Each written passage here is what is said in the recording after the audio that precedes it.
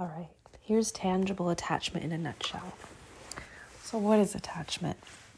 Attachment was developed in the 1950s by a psychologist, Mary Ainsworth, and a psychiatrist, John Bowlby. They wanted to study the ways in which people relate to one another.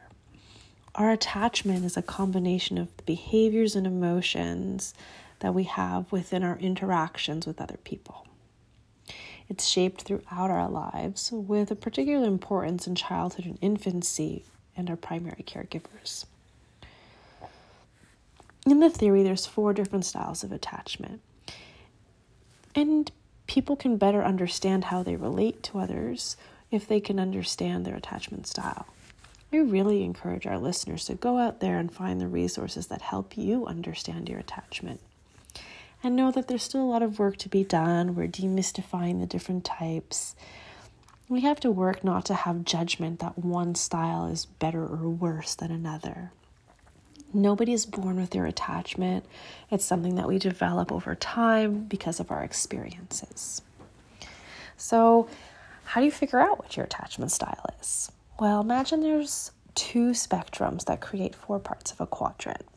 One spectrum has high anxiety and the other part has low anxiety. Then there's a spectrum with high avoidance and low avoidance. And the combination of these 2 points creates 4 quadrants. So secure attachment is when there's low avoidance and low anxiety in how somebody relates to other people. This means that this person is often regulated in their emotions and feels that their needs are being met with others. They can more easily access trust and feel comfortable with closeness.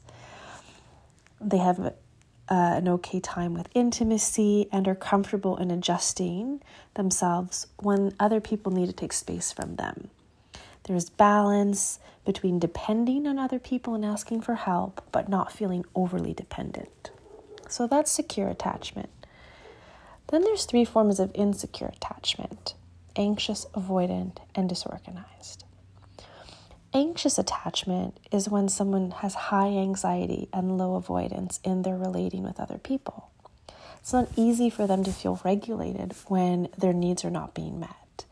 They can struggle to feel abandoned when others need to take space.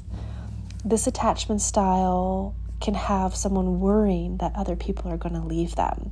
They can feel uncared for and struggle integrating validation that they get. Sometimes this attachment style can have too much dependence, be enmeshed, or lack boundaries. When activated in an argument or fight, they can double down in an attempt to regulate themselves, wanting to fix things right away, and they can become preoccupied with anxiety until things are resolved. The avoidant attachment style is when someone has low anxiety but high avoidance with relating to other people. It's not easy for them to feel regulated when they feel like they're not able to meet the needs of other people. They can feel overwhelmed and flooded, experiencing the needs of others as demands. They can have a hard time trusting that they won't feel suffocated or have enough space and time to meet their own needs. These folk can sometimes feel too independent, over-distanced, and over-boundaried. When activated in an argument or fight, they can shut down, become nonverbal, in an attempt to regulate themselves, wanting space to avoid others until things can be resolved. And disorganized attachment is when someone has both high anxiety and high avoidance.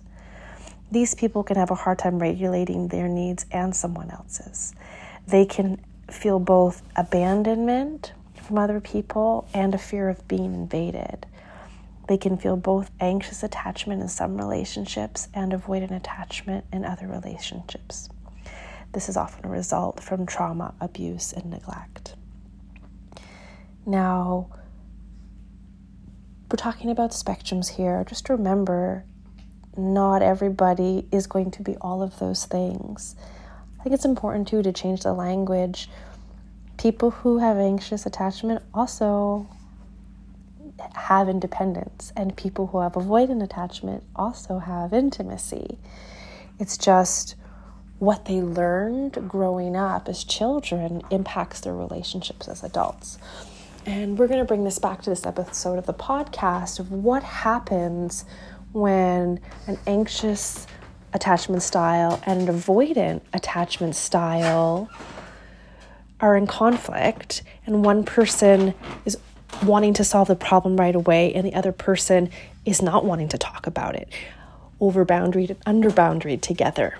So let's get back to our episode on boundaries.